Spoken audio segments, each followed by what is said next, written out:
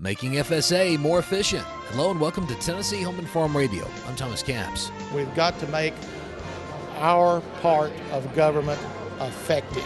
Well, John Litz is still fairly new to the Tennessee Executive Director position with USDA's Farm Service Agency, but he's wasted no time working towards making state FSA offices more effective and efficient for farmers. He recently detailed some of his efforts at the Tennessee Farm Bureau President's Conference. I wanted it to go a lot faster than it has. I'll be the first to admit that, but I've forgotten that this is government, and government does not work at a fast pace. And if it does work at a fast pace, it will outrun you and then wait on you to come catch up to it.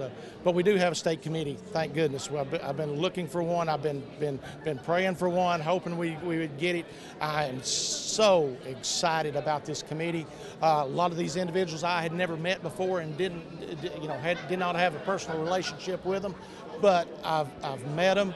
All of them except for one, and I certainly hope the opportunity very soon to be able to meet and interact with her. I'm just excited. We've got a backlog of some things that we need to get caught up on through the state committee, and we'll be able to do that fairly quickly. Litz says it's his goal to make sure farmers can continue doing what they do best. The obligation of Farm Service Agency to make sure that we as farmers continue to feed the world in the most affordable, safest, and most productive food that can be produced. And we do it. Litz just wants FSA to be the best it can be so that fellow farmers can benefit from their services. The way we make it effective is we make those county agencies, those county offices out there, we make them be more productive and make it easier for a farmer to come in and be able to get what he needs from our office.